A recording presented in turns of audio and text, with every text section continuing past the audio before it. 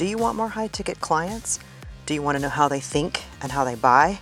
You're in the right place to learn how to get all the high-paying clients you want, whenever you want, and how to actually stand out as the world-class specialist in your arena. I'm Leanne, and I've helped over 500 women go from very few clients to commanding better prices and calling in clients who are pre-sold. In this podcast, you'll learn the exact strategies that I use with my clients to get them more clients, cash, and credibility. All the things you'll learn here are rooted in sales psychology and how your client's brain works. Also, what to do and say so they buy. So let's get this started. Hey everyone, welcome back. Today we're going to talk about marketing trends that actually work for high-ticket sales. And one of the things I've personally noticed is that the coaching bubble is a little bit behind when it comes to the current and most innovative trends in marketing. So, for instance, if you're a coach, you usually read marketing by other coaches. You don't always understand how major companies are looking at their customers and clients and how they're moving people to the sale. It's unfortunate because their marketing is usually the most cutting edge. So many tech companies even have their own in-house research division. They've usually acquired a company that has a research department where they're constantly looking at how their clients buy. It's very important because these major brainstorming sessions go with deep focus marketing research, creating the best opportunities to understand where these clients are coming from and how to move them quickly through the sales cycle. Now, sales cycles have gotten longer over time. It's actually gotten about 22 to 25% longer than it has even in the last 3 or 4 years. It's gradually gotten longer and longer to get people to the sale. So it's a lot harder than it used to be. And today I want to talk about some of their techniques and how we can better incorporate those things in our own business to attract better clients. But first I want to start with a story to illustrate what a customer journey maybe shouldn't look like. So back when my son was about 10 years old, we took a trip to the island of St. Croix in the Caribbean. Now that's the U.S. Virgin Islands, and we'd been there several times, and we have a favorite place we love to stay. It's a little family-owned place right by the sea. The cottage we love to stay in is 5 steps from this crystal clear ocean. It's absolutely fabulous. It's one of my favorite places to be. It takes us all day to get there, though, because we're in Austin, and there's a connecting flight in Dallas, there's a connecting flight in Miami, and you do have to go to Miami because St. Croix is a really small airport. There's no jet bridge, there's no anything at this airport. You just get off the plane and the stairs, and you walk down the stairs, and you're on the tarmac. And so by the time we land on the island, it's always midnight, because even when we leave early, there's only a couple of flights into St. Croix a day. So it's either we have to be at Miami at about 10 o'clock in the morning, or we get to Miami sometime in the afternoon, and then the connecting flight gets there around 11:30 at night. So once we land, we get off the plane, right? And we usually get a taxi to drop us off. And then the rental place brought us the Jeep the first time we stayed there. So we got a taxi, they dropped us off, we checked in. Next day, we got a Jeep. It was awesome. But the second time we got there, we landed and we went outside, and instead of taking us to the cottage in a taxi, the Jeep people said they would meet us at the airport. Not a problem, not a big deal, but they're not based at the airport. So this Jeep company is based in St. Croix on the other side of the island, and it's not based with the airport. So we landed, we went outside. I was like, we're going to pick up our Jeep immediately. This is going to be so convenient. We're just going to go right to the cottage, and we don't have to get it in the morning. We can immediately go to the grocery store, get provisions, whatever we need to do. So we went outside, and the guy was there and said, I'm ready to take you to your Jeep. I was like, great, that's awesome. And then he said, there's only really enough room for one person. So if one of you will go with me to pick up the Jeep and bring it back over, and then we'll pick up the rest of you and your luggage. And I thought, wait a second, what? And my husband reassured me. He kind of gave me some sideways looks, and he got in the Jeep and he took off with this man.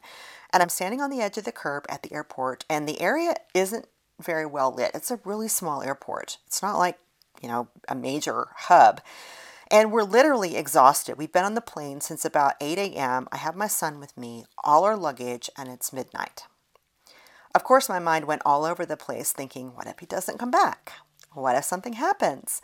What if this is a setup? What if we're getting robbed? What would we do? And it doesn't help. I've seen every Forensic File episode, some of them twice. So my brain was really just moving in a million miles a second.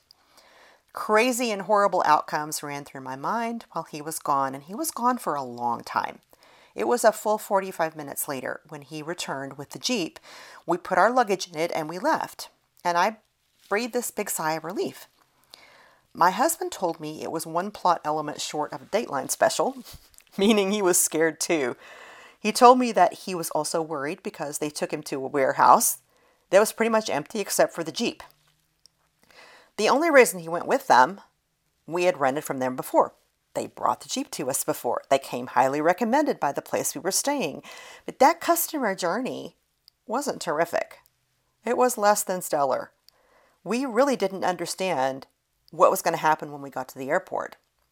We didn't understand why the Jeep wasn't just there for us. Apparently there was some rules with the actual airport. You can't pick up a car there unless you're associated with the airport. Didn't know that. And we didn't know. We just had to trust that they would take us over to get that Jeep. And it ended up fine. Obviously, we're still here. But honestly, I would rent at the airport with Hertz. If it cost me more, I would not care. Just for the peace of mind. That whole 45 minutes, I was thinking what we would do if he didn't return. That 45 minutes was a really bad customer journey and experience.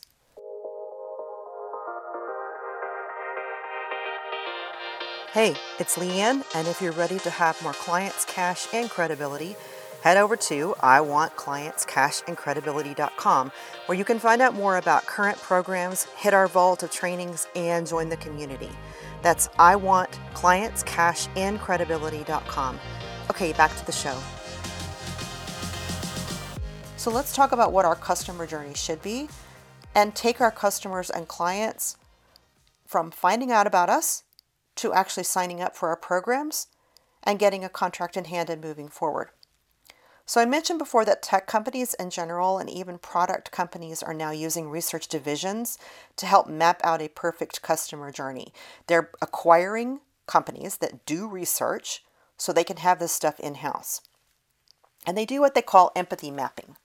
Empathy mapping is the way that companies figure out exactly what their clients are thinking, feeling, saying, and doing on the path to buying something. So for instance, if a company is selling a television set and a client's looking for a TV, a client might go through several things they think, and then they'll have several things they feel, they'll have things they say, and they will have things they do in order to research the right TV before they buy. And all those things are a part of a customer journey. So customers want to be accurate with their purchases. They're not going to just go around willy-nilly and throw their money around. They want to actually be thoughtful about it now. They want to be empowered, more empowered than they used to be. They want to do research to find out information on their own. So a client might go through and look at all the different kinds of TVs. They might do that. They might go to a store. They're looking around to see what sizes are available. They're seeing what the picture looks like, and they're researching online. They're going into stores. This is what they're doing. What they might be thinking, what would be best for our family? What's going to fit in our living room? Why are there so many acronyms like OLED and 4K? I don't understand any of that. What they might be feeling is overwhelm, frustration, impatience, maybe a multitude of other emotions too. It's harder than it seems to find a new TV. There used to be like 3 kinds when you went into a store. Now there's 30 or 40. It's hard to figure it out. The client might also be saying different things than they're thinking and feeling and doing. They might be saying out loud, "How this is too hard." They might be saying to their neighbor or sister or someone else, trying to determine what TV is the best TV. "Well, what did you get?" "I got a plasma." "Well, how do you like that?" "I don't really like it very much. We got a 3D TV." They may even be looking for recommendations and asking for recommendations from their boss or their mom or their neighbor or someone else.